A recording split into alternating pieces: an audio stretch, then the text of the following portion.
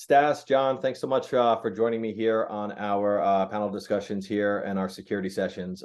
Today, I brought both of you together. I think you both bring great insight and perspective on the idea of compliance, particularly when it comes to security compliance. And I'd love to go through a couple points here, see what you guys think about them, how you guys look at kind of different topics within the compliance realm, and share your knowledge and your experience. So thanks for joining me. John, if you wouldn't mind starting, maybe tell us a little bit about yourself and what you're doing, what you're working on.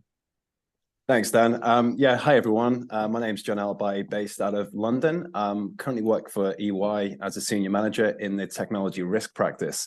A lot of my experience is working across a range of organizations, looking at information security, compliance audits across what we call system and organization control examinations. So that can be SOC 1 for ICFR and SOC 2 in terms of the sort of contractual provision of services that service organizations give to their customers. So essentially, I audit these service organizations, typically that provide services to a range of customers, and that is aligned to either financial year end, if it's a SOC 1, or aligned to actually the specific customer's review period under examination. That's me in a nutshell. As I say, currently it's busy season, so working across a range of customers to provide financial year end attestation reports. Very good. Well, I appreciate you making some time for us during your busy season. Very much appreciated. And Stas, maybe a little intro about yourself as well. Hi, everybody. I'm Stas Bojoukha. I'm the CEO and founder of Compyl. My background is information security. I've had about 20 years of experience in this space. I've got pretty much every certification, and my background is information security compliance in financial services. Cool. Very good. Well, thank you as well for being here. So I kind of want to start at the beginning. I don't want to leave any room for interpretation here. So let's just start with kind of, compliance in a kind of a look through the lens of security. John, maybe you could kind of start walking us through this. Why are there security frameworks? Why are they important? Where did this kind of come from? Maybe you could start just there. Yeah, it's a great question in terms of, compliance against what we kind of see as a security framework as such. I'll try to avoid a lot of acronyms, but, from a very sort of foundational level, it's an appreciation of, what assets are most prized for an organization. That could be residing sort of customer held data. It could be intellectual property. It could just be personal data related to the organization as well.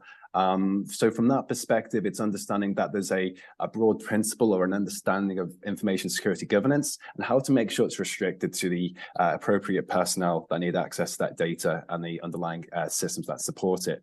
So from that perspective, aligning to security frameworks, there's obviously a lot of sort of different international standards out there, but it's trying to understand from an organization perspective what the level of maturity, what they're trying to get to in terms of achieve their sort of objectives. But it's not necessarily a one-size-fits-all approach, and that's what I was going to say in terms of there's not necessarily one unique standard that you need to comply with, but just an understanding of information security governance and awareness among the sort of the organization, the personnel that are handling data, and what their obligations are to not just the company but to their customers in the context of contractual obligations. So handling client data, what is the categories of sensitive data, and how that neatly defines into a framework. I can touch upon frameworks as such, but Stas, I don't know if you've got any inputs there in terms of what the sort of bedrocks are. No, I think that that's a pretty good high-level summary of. It's essentially it's a report attesting that an organization is doing what they're supposed to be doing and ensuring that a third party has reviewed it and confirmed it. There are different levels, right? So a SOC 2 and SOC 1 are self-imposed controls. Obviously, they have to be within a certain guideline that have to be met, where other things are more stringent, like the ISO, and regulations like GDPR, CCPA. Those are more, those are mandated, so they have more insight and more stringency around them.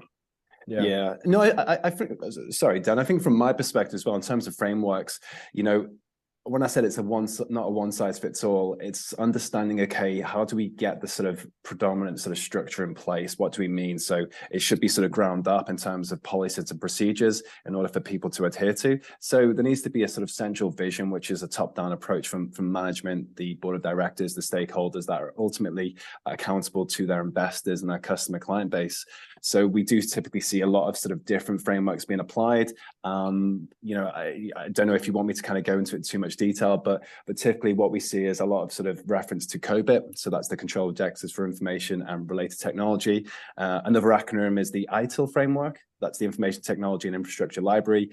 We also see, as Stas actually referred to as well, in terms of the ISO series as well, typically 27001. And essentially what we see there is a solid framework for people trying to achieve what would be a internationally recognized level of governance with respect to information security. So there are various different layers, but that's what we typically see in the marketplace in terms of security frameworks. There are various different flavors to it. We've got the National Institute of Standards and Technologies. We've also got High Trust and COSO framework as well. A lot of acronyms there, but to try and get the security framework in place, it's important that people understand, okay, what's my objectives? How's that aligned? And what's the sort of profile of the organization as well? Are we limited to a domestic audience? Do we actually have any third-party dependencies? Where does our data reside? A lot of companies have traditional data centers which host their information, or they potentially have their data that resides in the cloud.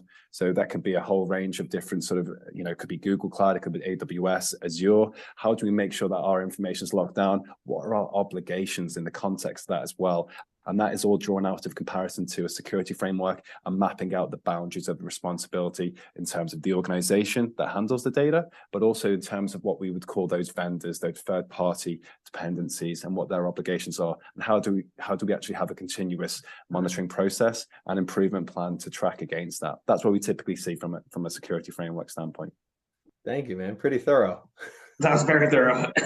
Well, John, I think one of the things I wanted to kind of gain some knowledge from your perspective here was, organizations at all different sizes, right? Like they start to align with these frameworks. And let's say you're a startup, maybe you're having your admin assistant kind of like start going down this road for you, or you're making your first security hire because you have no knowledge of how these things work, but right, you're kind of really struggling and you need to align with these frameworks. I'm curious, just when do you think, is there a time, is it growth, is it revenue, when an organization kind of starts taking security a little more serious, building out a team, maybe bringing some consultants in, maybe considering some security software? Is there anything that you typically see or as a common denominator for that? Yeah, I think from my perspective and focusing on startups, so my background, I probably should have mentioned as part of an introduction, as well as I work with a lot of startups. So when it starts to become a sort of objective, is actually it's a barrier to growth if you don't have the fundamentals in place from an information security governance. It doesn't necessarily talk about headcount in terms of revenue or sales, but it's more around, okay, I'm going to go into business. I obviously want to try and build that trust, that reputation in the marketplace. My brand is very important. I need to make sure that I've got the actual information security governance in place to corroborate our reputation and how we're actually going to make sure that we're compliant against an internationally recognized standard. So I would say, given the importance in the modern day in terms of all the various different threats and vulnerabilities that exist out there and the implications that can be from having any sort of material weaknesses from a security governance, I would say from day one, if people are conscious that they need to be compliant against the security framework or have an appetite, if they haven't got the actual expertise in-house, they should look to either recruit or they should have an external information security partner who can assist them in that journey to understanding, okay, where are we at from day one? What's the maturity timelines in terms of preparation, in terms of what resources do we need to have in place?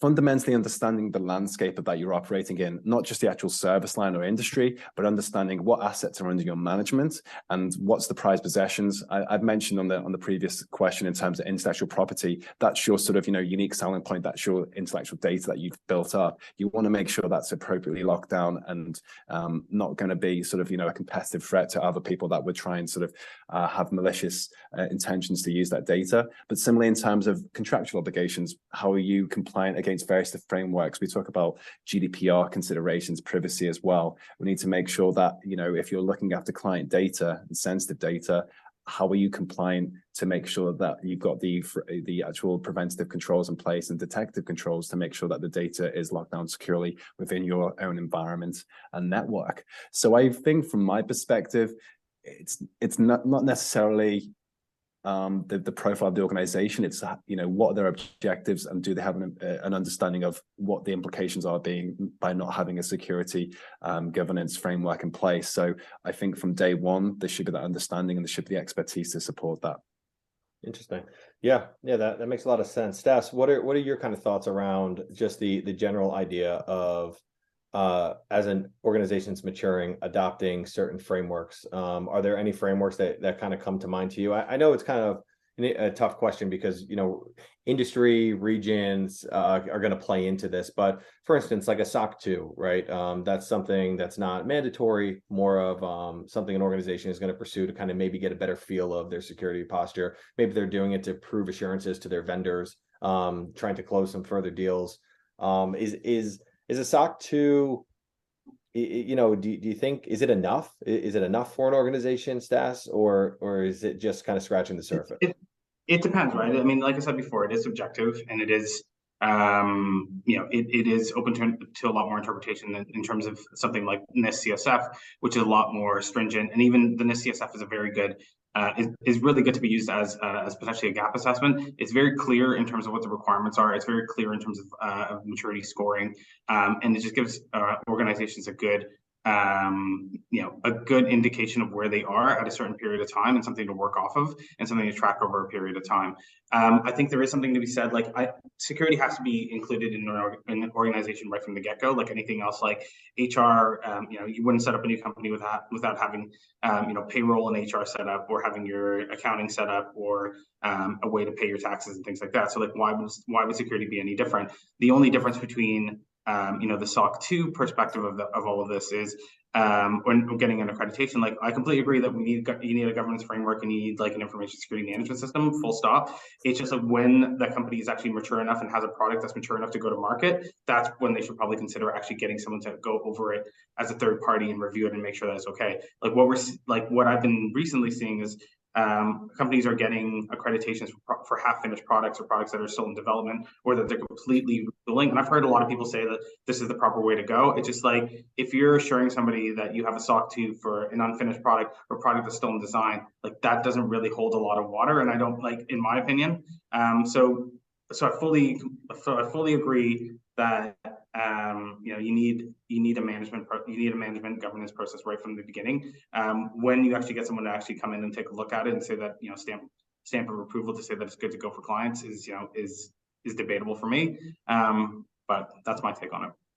Yeah, no, I completely agree, Stas. And the benefits of the SOC 2 report, you know, it's a snapshot of the business at a point in time. It goes through all the various different domains. If we look at common criteria for security, there's 9 different domains, and that impacts organization controls, risk assessments, internal audit, logical and physical access, software development lifecycle as well. It has to be in production, because if you look at a SOC 2 report, that's an attestation opinion, which talks about something that's actually live in a business as usual capacity. So from my perspective, what I've seen and what I do for a lot of clients is it helps build that trust, you know, give them that independent assurance.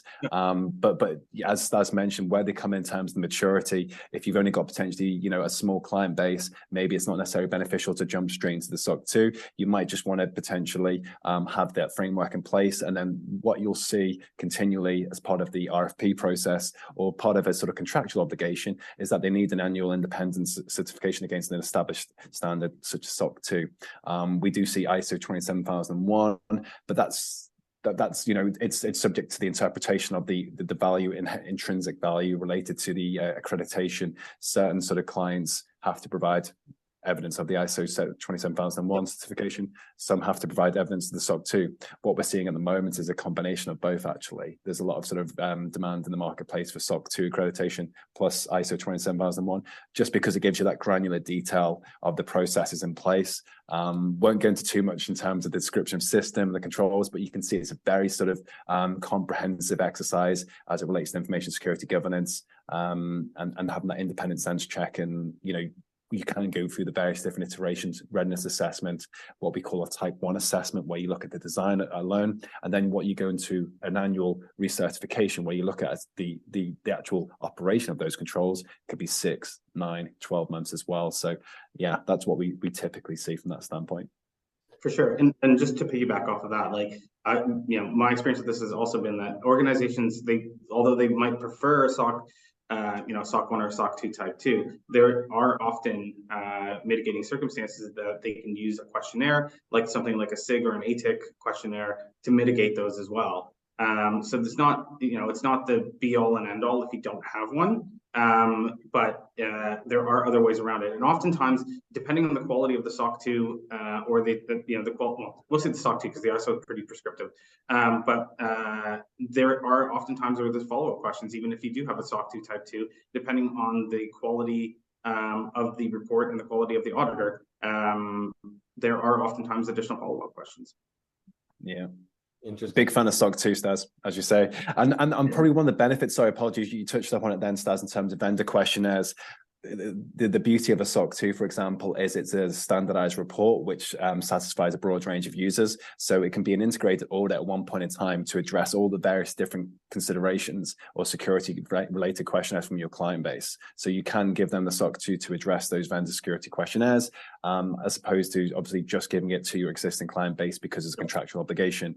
You can give it prospectively as well to those customers. But it's a principle-based methodology, so it's not necessarily rigid. And what we see with some sort of frameworks, I won't mention any particularly, but it can be applied to various different instances and industries based on what your risk appetite is and what you consider a risk-centric focus from an audit standpoint. So it gives you these points of focus as opposed to a dogmatic binary pass or fail situation, which is what we've seen previously in older iterations of international framework standards. Very cool. You know, I'm curious, and John, I'll start with you. The explosion of the audit preparation software solutions that we've seen over the last couple of years. Some are great, some are not great, some do a good job, some are a checkbox. Just curious, you know, from the integrity angle of it, do you think that's, you know, do you think there's a space for that? Are organizations maybe, you know, my perspective sometimes is that organizations are led a little astray thinking, you know, they're going to rush over the line for a SOC 2, let's say, they get that rubber stamp, they think they're secure. They don't really have anyone maybe in the organization that understands the risk of thinking you're secure when you truly don't have security. But anyway, just wanted to know what you thought about them. It's a really good question. Sometimes when you talk around getting accredited, achieving compliance with an international standard such as SOC 2 report and have a SOC 2 report in place, it's most important to actually make sure that, from my perspective, the due diligence. So, you know, what I have seen in the marketplace is potentially people submitting data using potentially a cookie cutter approach, where they give you a sort of defined sort of output based on the information provided. But as I mentioned, in terms of the SOC 2, what I've seen typically and what worked best is having that sort of collaborative exercise, understanding the organization, the actual end-to-end processes, which you don't get necessarily from just submitting a bunch of data and requests to fit your profile, without having those detailed discussions, understanding the intricacies of the operations in place, and making sure that your control descriptions reflect the current day environment. So, you know, typically when I speak to customers that are looking to embark on the SOC 2 journey, I'm interested in their policy and procedures, but I'm also interested in what they do on a day-to-day basis, how the process owners actually execute their controls, and what their little sort of quirks and caveats are and exceptions. Because ultimately, when you look at control appetite and description and how that's been executed on a daily basis, there will be those various different sort of touch points and dependencies that aren't necessarily fully manifested when you submit your data to a platform that would generate an output based on what the actual expected outcome would be. So yeah, I think from my perspective, I haven't necessarily had too much interaction with those approaches, purely because you need to really have a thorough understanding of the organization, understanding of the various different departments, not just IT, but looking at the sort of C-suite, looking at the sort of HR, sales, operations, any sort of overlap in terms of the responsibilities and who takes ultimate accountability. So it's a lot more sort of pervasive than just submitting the data from that perspective. And if we look at the sort of the current landscape, as we mentioned, organizations of a lot bigger magnitude than sort of startups, as we mentioned, have been compromised recently. If we look at Log4j, the vulnerability that impacted, from my perspective, a whole range of what we would call quite mature organizations. It impacted Homeland Security, State Commerce and Treasury, for example. It impacted a lot of clients that already had well-established security frameworks. They had preventative sort of security incident events monitoring logged in as well, and they were still able to penetrate and expose certain vulnerabilities in organizations' networks. So, from that perspective, irrespective of the maturity landscape, there's that continuous improvement, which I'm not sure you would get from submitting it just onto a platform that would generate predefined criteria. Yeah, it makes a lot of sense. I mean, I think organizations hopefully, and I think generally do want to get to that space of like that continuous compliance, right? Where they're kind of just turning over day, week over week, month over month, versus kind of just like the snapshot, because the snapshot in time, right? Like that allows for, risk in the in-between, right? When you didn't prepare for that kind of audit period. Stas, what do you think? I'm sure it's pretty broad, but what do you think are the kind of risks associated with just kind of an organization relying on preparing for audits and not truly adopting that continuous compliance kind of philosophy? I mean, this happens all the time, right? I mean, the vast majority, I can't say the vast majority, but a good portion of companies, right? I mean, this is what they do, right? Audit's done, they drop everything, go back to back to what they were working on, and then audit time comes around, and they're all scrambling to get all the information together and trying to find evidence of them, doing what they said they were going to be doing throughout the year. And this is pretty commonplace still. I mean, the vast majority of companies that are looking to implement continuous compliance is that they're looking to actually have some cost savings and time spending, some time back in terms of how much time they spend at the end of the year or at the beginning of the year putting all this data together. But it is it is something that should be kept up, and it is something that continuously needs to be running and looked at and reviewed. But it has to be done in a way that it's practical for people to review it easily and digest the data and to stay on top of things. There has to be something beneficial that comes out of continuous compliance. If it's just tedious reporting and the process is really manual or is really difficult to do, it's obviously going to fall behind. That's why it has to be repeatable and automated in order for it to work. Yeah, just building on Stas's point there as well, it can't be sort of checklist driven purely. It's not a one size fits all approach. It needs to be strategically aligned to the objectives of the organization. Yeah, exactly. So, and what I've seen from Stas's sort of input as well for organizations, it's that continuous improvement, but it's also exception reporting. You have that baseline in place from a security governance standpoint, where you actually get to that level of maturity where you're just looking at the exceptions and actually focusing the attention on, okay, what are the key risks? Because we've actually covered to a large degree our sort of general sort of accepted risks at threshold appetite, and you're having those sort of, it enriches the discussions with management and buy-in from all the stakeholders, notably the CTO, CIO, COO, or the C-suite. They need to understand, okay, what are the threats and vulnerabilities impacting us currently, and having that sort of exception monitoring and that's underlying baseline, where if any deviations from that baseline are in place, then that's going to enhance the overall appreciation of why you have an information security position and a compliance platform that is focused purely on enriching the level of conversation and also addressing the most critical threats and vulnerabilities to the organization. Yeah. Absolutely. And like the if there is tooling, right, the tooling should be seen as an enhancement to your existing processes, right? It shouldn't be the be all and end all. Like, and it should be flexible enough to adapt, to be adaptable to new customer environments. Like, literally had a customer this morning where we got a flag this morning, which threw me off, and I, you know, it was instantly raised, and then I showed it to them, and they were just like, "Oh yeah, that's normal. That we just set up a new customer, and that for that one particular customer, we're allowed to do that. But if it happens on any other customer environments, we're you know, it is going to be a big problem for us." But it's these type of things that happen all the time, right? Especially in like the fast moving, ever changing world of cloud based technology and SaaS solutions, right? Things change all the time. So you need solutions that are configurable and adaptable to customer environments, but quickly, and in a continuous compliance methodology. Yeah, precisely. And as you said, Stas, you know, it's making sure you've got the scoping right in terms of, you know, where does the infrastructure reside? This might be a misperception by some people saying, well, I've got my data residing in an S3 repository in AWS. Yeah. But that's, you know, a hosted sort of platform. It doesn't necessarily look at the security configurations, doesn't look at actually who has access to my data. How is that locked down based on the provision of services from AWS, for example? It could be from Microsoft Azure. How are we making sure that the access to that data is appropriately restricted and it's compliant with our contractual obligations? And it might be a regulatory obligation as well, if you look at the various different jurisdictions that you operate in. So it's making sure that you have, you know, the risk is that you're not scoping in all these sort of assets under your operations that are exposing you from a regulatory or contractual obligation to make sure you're handling data in alignment with those contractual clauses that you've signed up to.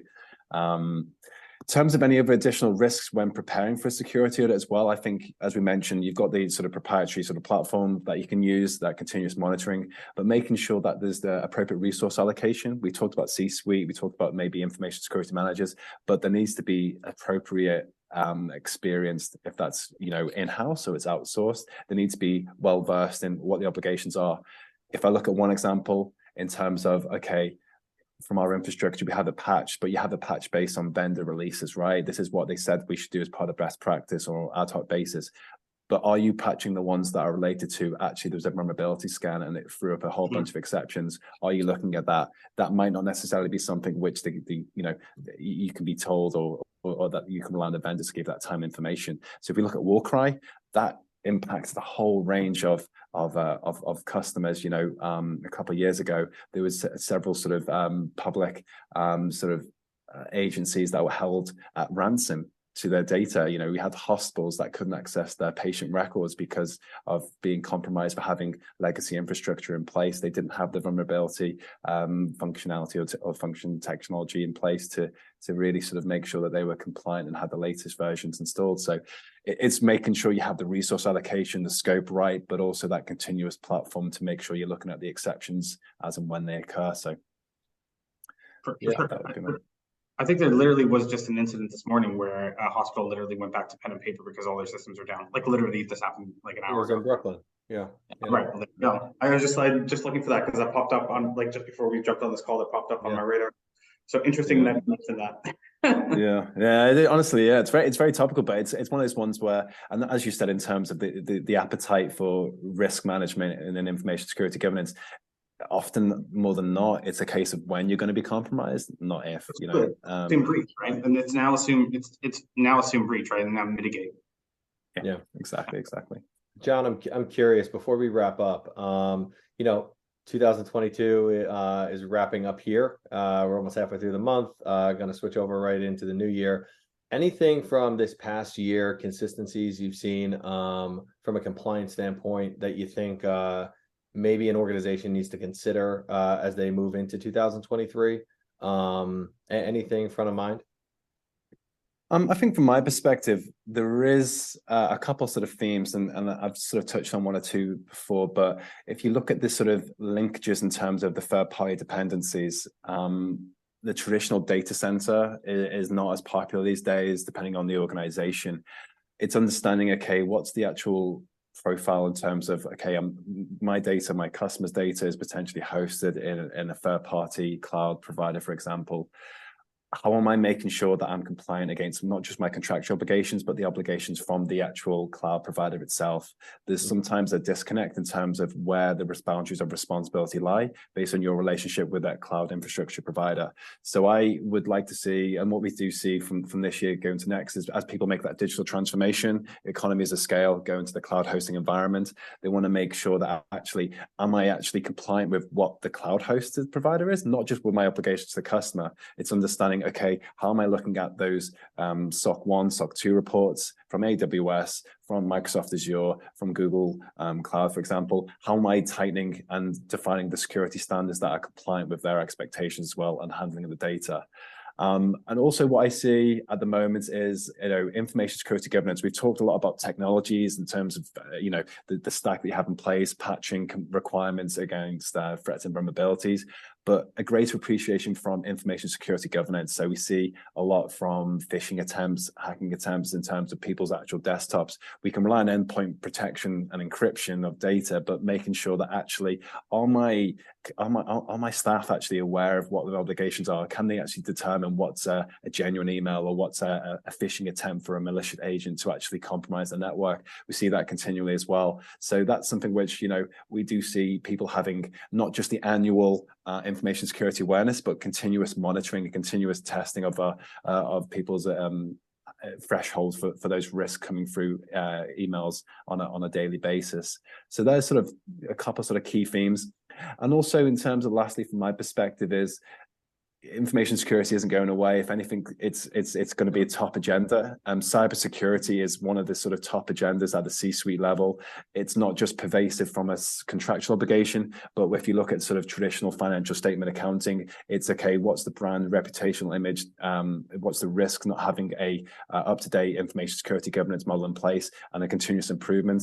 If you look, for example, from not just the risk of loss of IP, but it's also, the cost associated to a cybersecurity hack and the time to remediate it. There could be service credits, there could be potential lawsuits, there could be fines from regulatory agencies. If we look at GDPR, for example, still under the EU's Data Protection Act, companies can potentially face fines of up to 20 million or potentially 4% of the worldwide turnover, whichever is higher. So there's that sort of real existent sort of legislation in place.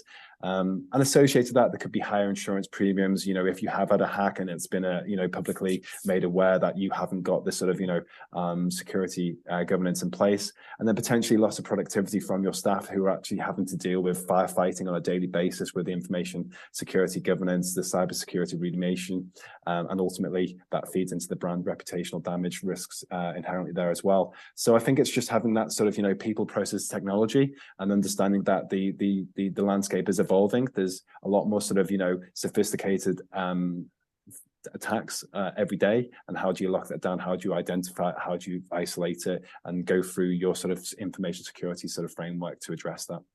Yeah, wow, that's a lot of insight. Yeah, that's very comprehensive. Yeah, Stas, anything John left off his list? No, I think John pretty much covered all the entire list. No, I mean, it's more or less going to be the same, right? I mean, like all the breaches that we're seeing, right? I mean, apart from a few state-sponsored, hacking attempts or like APTs, advanced persistent threats, like the majority of the stuff is all coming back to fundamentals, right? It's like not having fundamentals in place, in terms of not having fundamental policies or standards in place, and therefore people not following processes. So when they're spinning up new machines, they're leaving their S3 buckets unblocked or open to the public, and there's no monitoring on top of that. Like we're talking about not doing proper vendor due diligence. We're talking about like not having a proper risk management program because it's boring and nobody wants to do it, but yet it's super valuable once you actually get going. Like it's been a broken record. I mean, the industry has moved on quite a bit in the past 5 years, but a lot of the stuff is still very much a broken record of just people not being able to implement or maintain fundamentals in an organization, because it's not a one and done in this industry. It's you have to water and nurture it and take care of it, and that's we have tools to help with that, but someone has to still do it. Yeah, completely agree, Stas. I think it's getting back to the grassroots, irrespective of how we evolve and the technology stacks that are deployed from an information security governance. It's the traditional risk and controls. They don't fundamentally change. They're just they're presented in different sort of facets on a continuous basis. So I completely, it's music to my ears in terms of hearing that as well, Stas. Awesome. There you go. Great. Well, John, Stas, thank you both for diving into this kind of chat here. Really insightful. A lot of great kind of information covered here. I appreciate it, and I'm sure the viewers will as well. Thank you. Thank you. Thanks all. Thanks, guys.